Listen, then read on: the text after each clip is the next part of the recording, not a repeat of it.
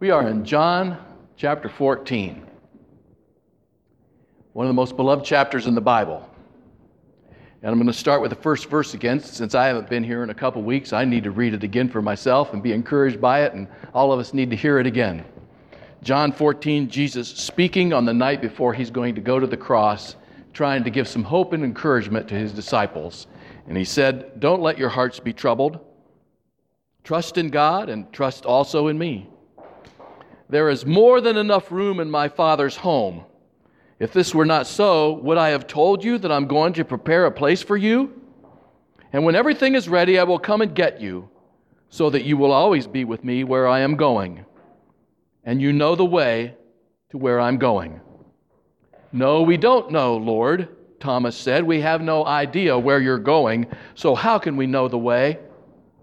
And Jesus said, "I am the way and the truth and the life, and no one comes to the Father except through me. If you had really known me, you would have known who my Father is. And from now on, you do know him and have seen him."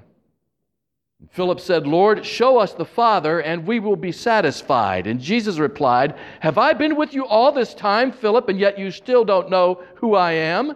Anyone who has seen me has seen the Father. So why are you asking for me to show him to you? Don't you believe that I am in the Father, and the Father is in me? The words I speak are not my own, but my Father who lives in me does his work through me. Just believe that I am in the Father, and the Father is in me, or at least believe because of the works you have seen me do." If this is something that's grabbing your attention today and you want to dig a little further into the fact that Jesus is claiming to be co-equal with God the Father, then I encourage you to go to crosspoint.cc and click on the little drop down where it has sermons, and you can go back and see some titles and pick these messages up that have brought us to this point in this passage. But we're not through yet, because I got to remind you of what we talked about 2 weeks ago, and that's in the next couple verses. "I tell you the truth, anyone who believes in me will do the same works I have done." Now, that would have been amazing, as I told you last week. That would have been amazing in and of itself for Jesus to tell his disciples they will do the same things he's been doing. But no, he takes it even a step further and says, in fact, you're going to go on to do greater works than I have done. And we looked at that 2 weeks ago. And then the two verses that are the theme for today. After he says that about doing greater works, he says, "You can ask for anything in my name, and I will do it, so that the Son can bring glory to the Father. Yes, ask me for anything in my name, and I will do it." That's what we're going to look at today. Would you pray with me? Our Heavenly Father, I pray that you would enable me by your grace to speak some words of truth and some words that would encourage and challenge at the same time. Help us to come to new understandings of what this means to pray for anything in your name, and we will be grateful for it because we pray it in the name of Christ. Amen. So let's just cut to the chase. It says anything. Anything. Can we pray for anything in Jesus' name? Anything. Anything at all. I have a little story. It's about a little boy named Johnny. He's about 5 years old. He's wanting a baby brother. So he goes to his dad one day and says, "Dad, I think I'd like to have a baby brother." And his dad very wisely says, "Johnny, if you'll pray for about 3 months every night for a baby brother, I can pretty much guarantee you that God's going to answer that prayer." Well, Johnny didn't know what his dad was saying, but his dad did, of course. But Johnny was thrilled with that, and he started to pray every night. Every night when he'd go to bed, he would start praying for a baby brother. After nothing happened for a couple of months, he started wondering what was going on, and he went to some of his neighborhood friends and said, "Hey, you ever hear about praying for something like that?" And just getting the answer, and his friends kind of said, "What kind of a dummy are you? You just can't pray for a baby brother, whammo, you just get a baby brother." And little Johnny became discouraged, and he stopped praying that night. Lo and behold, about a month later, Johnny's mother went to the hospital, and when they came home, the dad called Johnny into the mom's bedroom and pulled back a blanket, and lo and behold, there was not one but two baby brothers there. Johnny's eyes got about as big as saucers. His dad said to him, "Now, aren't you glad you prayed?" And he says, "Yeah, I am, Dad, but aren't you glad I quit praying when I did?"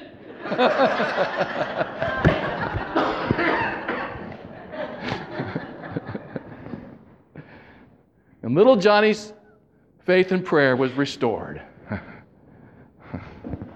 I need to read that verse again. "You can ask for anything in my name, and I will do it, so that the Son can bring glory to the Father. Yes, ask me for anything in my name, and I will do it." Anything?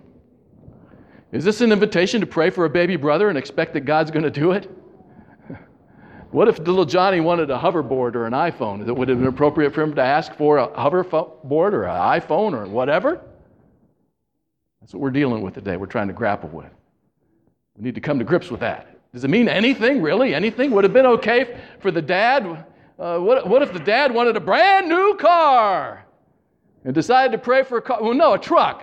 Let's say he wanted a Dodge Ram with a Hemi and all the bells and the whistles. Would it have been appropriate for the dad to pray for a brand new Dodge truck? Anything? Does it really mean anything? And I think that Crosspoint people are astute enough to know that you can't take one word and lift it off the page of Scripture out of its biblical and historical context to claim that we can pray for anything and expect the answer to our prayer the way we pray it. I think you guys are astute enough to know that. But beyond the appropriateness of praying a prayer for anything is the difficult position it would put in God to answer prayers like that. Have you ever thought about this? If different people, let me illustrate this. Johnny was praying for a baby brother. Now, what if because Johnny was a complete hellion, if I might use that word, his mom and dad had been praying all along, "We don't want any more kids." Then what's God going to do? Because on the one hand, he's got Johnny saying, "I want a little brother," and mom and dad's over here, "I don't want a little brother or a little kid." What is God going to do in a case like that, or a million other cases that are put before God every day in this world with situations like that? And a lady by the name of Virginia Whiteman wrote a book, and just to make a long story short, I think she hit the nail on the head when she says, "Our finite minds cannot encompass all the ramifications of a single situation. But God can, and He must act accordingly, justly, and impartially for the benefit of all according to His will." God will act according to His will. When He hears Johnny on the one hand, "I want a brother," and mom and dad on the other, "We're done," He's going to act according to His will because God knows the future and what His plans are. So it's not only not appropriate to ask for anything. I mean, you can ask for anything, but you can ask for anything, yeah. Don't always expect God to answer the way you ask and what you ask for. Because oftentimes puts God on the horns of a dilemma, right? And she says, according to His will, which points us back to the biblical context, in the historical context, to unpack this promise that Jesus is giving. Because the first thing that we want to notice is that we can ask for anything, and then with the qualification, in His name. Anything in His name. And in His name, golly, if you Google that, you'll find sermon after sermon after sermon on what that means. And I'll try to just unpack it kind of quickly. Back then, in Bible times, in New Testament times, a name was used for more than just to distinguish one person from another. Back then, a name came to be associated with the person's character and their mission in life.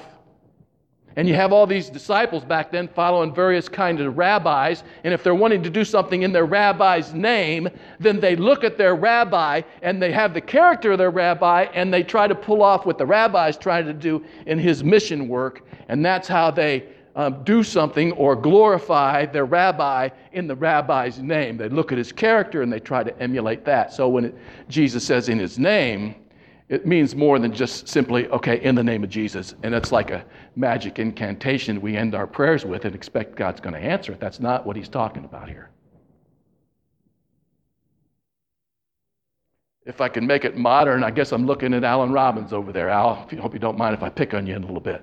Alan has the name Alan Robbins that distinguishes him for the rest of us. But back in New Testament times, if people looked at Alan and they would say, well, if I'm going to do something in Alan's name, then I need to look at Alan's character and see what he does, and I'll try to do what he does. And so they would look at Alan and say, well, he gives a lot of his time and energy to helping the people of Chippewa Lake. He's in the Lions. He's the Grand Polar Bear. So if I'm going to do something in his name, I'm going to try to emulate the kind of things that Alan does. And that's what Jesus is talking about here when he says, you can ask for anything as long as it's in my name. In other words, it presupposes that the person who's making a request in his name is making a request that's congruent with his character and his mission. You get it? That's what Jesus says when you can ask for anything in my name, as long as the things that we're asking for are congruent with Jesus' character and his mission. He taught his disciples the same thing on another occasion when they said to him, teach us how to pray, Jesus. And he said, okay, pray like this.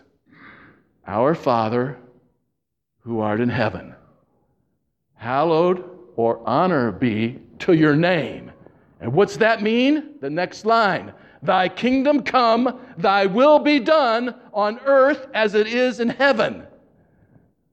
So whenever I think of this prayer promise of Jesus, you can ask anything in my name, I'm reminded to think about the Lord's Prayer. In his name, honor be to your name. How can we do that? May your kingdom come on earth as it is in heaven. And so, we are invited to pray for anything that will glorify, magnify, enhance, encourage, or therefore bring about God's kingdom on earth as it is in heaven. That's Jesus' prayer promise. He's promising you can ask anything in my name that goes along with helping me accomplish my mission on earth through the church. Okay. To be sure, we are invited to pray other kinds of prayers. Paul's letter to the Philippians comes readily to mind. Don't worry about anything, but pray about everything. Thank God and tell him what you need. And when you do, the peace that passes all understanding will guard your hearts and minds in Christ Jesus, our Lord. Yes, we're invited to pray other kinds of prayers for healing, for peace. We're invited to ask God anything that causes us to worry or that's on our mind. But notice that Paul doesn't say he's going to answer your prayer just like you requested it. No, he's going to give you peace, though, just because you're praying. Just because you're praying, you're going to be filled with this undescribable peace because you're turning it over to the Lord. But in this case, when Jesus says, ask for anything in my name, in his name means something congruent with his character and his mission on the earth through the church. So the kinds of things that Jesus is imploring us to pray about here are things for our future in the kingdom of God. I also need to mention in the biblical context that I'm almost 99 and 44, 100% sure that this verse is coming off what he just said about greater works. You're going to do greater works, so ask anything in my name. It reflects right back to what we looked at 2 weeks ago. And 2 weeks ago, when we looked at that, we saw that the book of Acts is the fulfillment for Jesus' prediction about them doing greater works. And we mentioned some of the things in the book of Acts that fulfilled Jesus' promise. The same thing with this prayer. When you read the prayers in the book of Acts, all of the prayers in the book of Acts have to do with enlarging the kingdom of God. I'll give them to you. Acts 1, the disciples ask for wisdom to choose Judas's replacement. Acts 2, they pray for the promised coming of the Holy Spirit so that they might be able to accomplish Jesus' work. Acts 4:29, and now, O Lord, give us your servants great boldness in preaching your word. Acts 6, the next prayer, they are asking God to bless the ministry of the first 6 deacons. Acts 7, the next prayer that appears in the book of Acts, Stephen, one of those deacons, is being stoned, and as he's dying, looks up to the Lord and says, Father, forgive them. They don't know what they're doing.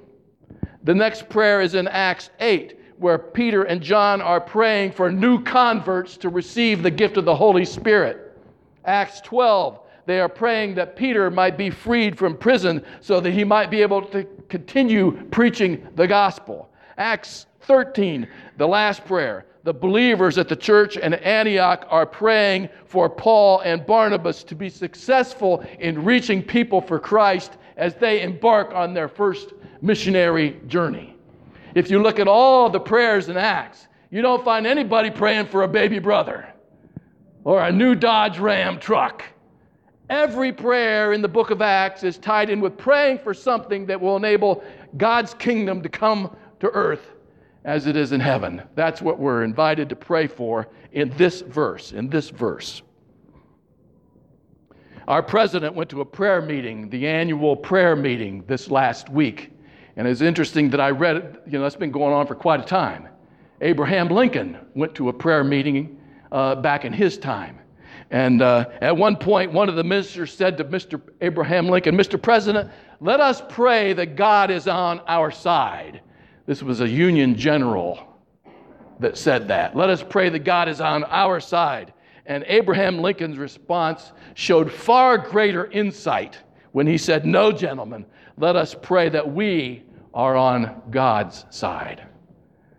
And Abe reminded those ministers that prayer is not a tool by which we get God to do what we want, but rather an invitation to open ourselves to being and doing what God wants to do in our lives individually and collectively as the church. These are the kind of prayers that Jesus is asking us to pray.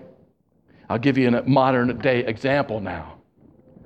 Erwin McManus is a pastor down in Texas who wrote a book called An Unstoppable Force. It's a book about prayer. And he wrote this book because of the faithful prayers of his congregation. Let me tell you about it.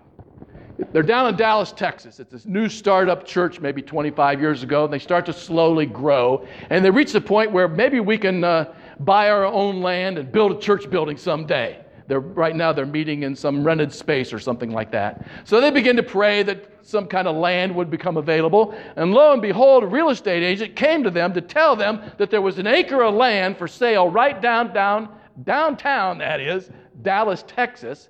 And it's unusual that nobody's bought this property yet because it's pretty valuable, yet they're not asking very much. And the congregation decided, we want to put that in our sights, and we want that piece of land if we can get it. If they can wait a couple years before it sells, and so we'll pray about that. We'll start to save money. And so he says that many of his congregation, many of whom were on welfare, began to give very generously, and they began to accumulate funds, and they came up with enough funds that they were able to buy that piece of property. Then they began to pray that they would continue to collect some funds and that they'd be able to build a building on it someday. About 2 years later, they came where they was going to start working on this, and they went to the building department to draw building permits to build a building. And lo and behold, they were told when they went to the building department that nobody could build on that property because it was built on a landfill. Wow, how disheartening to find that out. And Pastor Erwin McManus was just heart sick over the wasted time and money. And now they understood why that property sat there for so long. Nobody wanted a property that was built on a landfill. He says, we discovered that we had bought an acre full of garbage. We had soil samples dug ourselves 25 feet down into the earth, and all we found was trash. And all I could do was ask the people of our church to pray that God would somehow take one of the biggest blunders in church history, he said, and get something good out of it. And so we began to pray. And we prayed and prayed and prayed, and after 6 months, one of the ladies of the congregation came to see me one day and said, Dr. McManus, we've been praying for 6 months. Don't you think it's time to do something? And he said, well, what do you think we should do? And she said, let's take another core sample. And they sent somebody down there to take another core sample, and they found solid soil. And the long story short is they built a building on that property. And Dr. McManus wrote this in the book that I told you about. How did this happen, he said. Was it because the core sample was in a different part of the land? Or could it be that God had actually performed a miracle and changed the landfill to good land? What I do know is that the same realtor who sold the property to us came back and offered 3 times the amount he had sold it for once he heard that there was clearance for us to build a building. What I do know is that the previous owners could not build on that property, but we could. What I cannot tell you is what happened beneath the ground at 2815 Irvay Street in Dallas, Texas. All I can tell you is what I know, that Cornerstone Church worships in a building on that acre of land that was once a landfill. Now, I don't know whether you want to believe that story or not.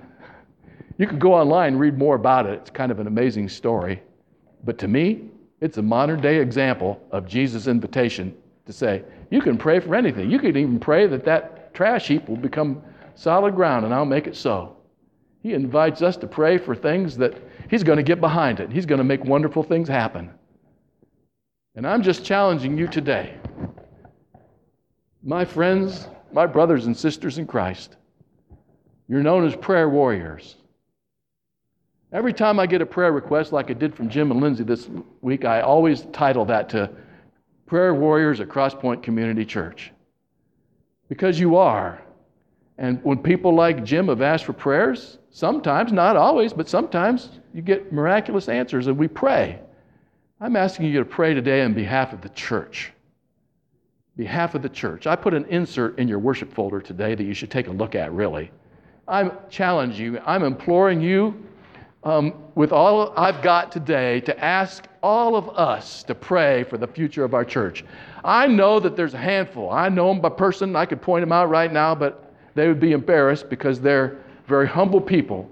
And I know that they've told me that they pray for our church every day. But wouldn't it be wonderful if everybody at Crosspoint would pray every day for the future of Crosspoint Community Church in the ways that I've listed on that insert, where I've invited you to pray for our church, where I've invited you to pray for our community, and thirdly, where I've invited you to pray for our mission to this community. If you would take that home and put it on your refrigerator or on your kitchen table or wherever you see that every day, put it in your Bible.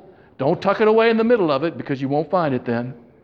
Tape it to the outside or something like that so it'll be readily visible. And just pray every day for our future in the ways that I've listed there. It's no telling what God's going to do in our future. And you know what happens if we don't ask and don't pray? Who can tell me what won't happen? Nothing will happen if we don't pray. Nothing will happen if we don't pray. Nothing. James has a little verse in chapter 4, verse 2, and he says, you have not because you ask not. That really stuck with me this week because I'm going to tell you right now, I don't pray in the way on that insert every day on behalf of our church. I let it get away from me. And I'm committing with you today, though, to doing so. Because when I read that verse in James this week, man, it really hit me hard. You have not, Randy, because you ask not. And who knows what God has in our future? We don't know what God has in our future, but it's something great that He has in store. And we just need to ask Him. We just need to ask Him. I was reading about a guy who passed away. He went to heaven. The angel came to give him a tour. He took him to a warehouse full of boxes. The guy said, what are all those boxes in there? Those are all the prayers that God was ready to answer, but He didn't answer them. He didn't send them down because you didn't ask for them. Pretty good little story. Dr. Tony Evans. Anybody ever listen to Dr. Tony Evans? Yeah, he's a great preacher, isn't he? Oh man, he is just so awesome. I love Tony Evans. And he's telling this story. he was preaching a revival, a Billy Graham style revival. It was down in South Carolina University's college football stadium. It's packed with thousands of people. It's a Billy Graham type event. He's getting ready to preach at this revival. It starts at 7 o'clock. There's also extremely bad storms predicted to hit right there at that open stadium at 7 o'clock the same time, exact same time. So some of the leaders and the pastors got together and said, we better pray about this. And Tony Evans says, I noticed that in the prayers of all these church leaders, well, let's put it this way, they prayed very safe prayers. They didn't ask for God in anything other than, God, may your will be done in this situation, until Linda stood up. Now, Linda was something else. And Linda stood up and she prayed this, Lord, thousands have gathered to hear the good news about your son. And it would be a shame on your name for us to have all these unbelievers go without hearing the gospel when you are the one who controls the weather and you don't stop it. In the name of Jesus, address this storm, she said. And that was the end of the prayer meeting. And everybody began to get their umbrellas out because they were all looking at these dark clouds moving in on that stadium. And somebody was sitting next to Linda with a umbrella and said, you want to get under my umbrella? She goes, nope. She moved right away. She said, watch what happens here. And Dr. Evans says that he and his wife watched as a big dark cloud came right toward the end of that stadium, right out of the west, kind of split, went around both sides of that stadium, and it began to rain on each side of that stadium. Those clouds went on by the other side of that stadium, reunited and moved on to the east, and not one person in that stadium got wet, according to Dr. Evans. And I respect the word of Dr. Tony Evans. I believe he's a faithful and a true man and would never stretch it one bit. Tony Evans pointed out, how did Linda get what the preachers didn't get? How did Linda get what the preachers didn't get? She had the boldness and the shameless audacity to ask. That's what he said. She had the shameless and the boldness, audacity to ask. And James says you have not because you ask not. And I'm just asking all of you today, if we are going to grapple with the words of Jesus, ask anything in my name and I'll do it for you, to know what he's talking about now. I hope and I pray that we're better informed, that in that instance, I'm not discounting any other kind of prayers. I'm just saying in that biblical instance, it's very clear that Jesus is talking about ask anything that's going to advance my Father's kingdom, because what did he want to say there? Right in with that verse, just came back to me here. You can ask for anything in my name and I will do it. Why? So that the Son can bring glory to the Father. So the Son can bring glory to the Father. Our Father who art in heaven, hallowed be thy name. Thy kingdom come, thy will be done on earth as it is in heaven. Those are the kinds of prayers that we are encouraged to pray in Jesus' name, that his kingdom would come in this place, in this community, here on earth, as it is in heaven. Our Heavenly Father, we thank you for this word of Jesus to us. It's a challenging word, but it's an awfully exciting word to pray and ask for anything. And so, Lord, we covenant together to pray for your kingdom to come in this area in which we are planted. And if you can use Crosspoint Community Church to share your grace with anybody, we will count it as a blessing. And therefore, we want to pray for our church on a daily basis for all the ways that we just reflected upon that's on that little piece of paper. Lord, help us to have leaders who have wisdom. Grant us people to follow, and grant us followers wisdom in knowing how to follow. Lord, we thank you for this community and pray that you would prepare hearts to receive the seeds of faith that we have the joyous opportunity to plant in the lives of people who don't know you yet. And Lord, bless our ministry as we give out invitations for people to respond to the various ministries of this church, especially the ministry of worship in your name, that people will respond when we invite them to come with us to church, that they will respond. We share with them the little testimonies about how you're at work in our lives. Thank you for the privilege of seeking first your kingdom. and counting on the fact that you're going to add everything to it that needs to happen. We pray in the name. In other words, we pray in the character and congruent with the mission of Jesus. Amen.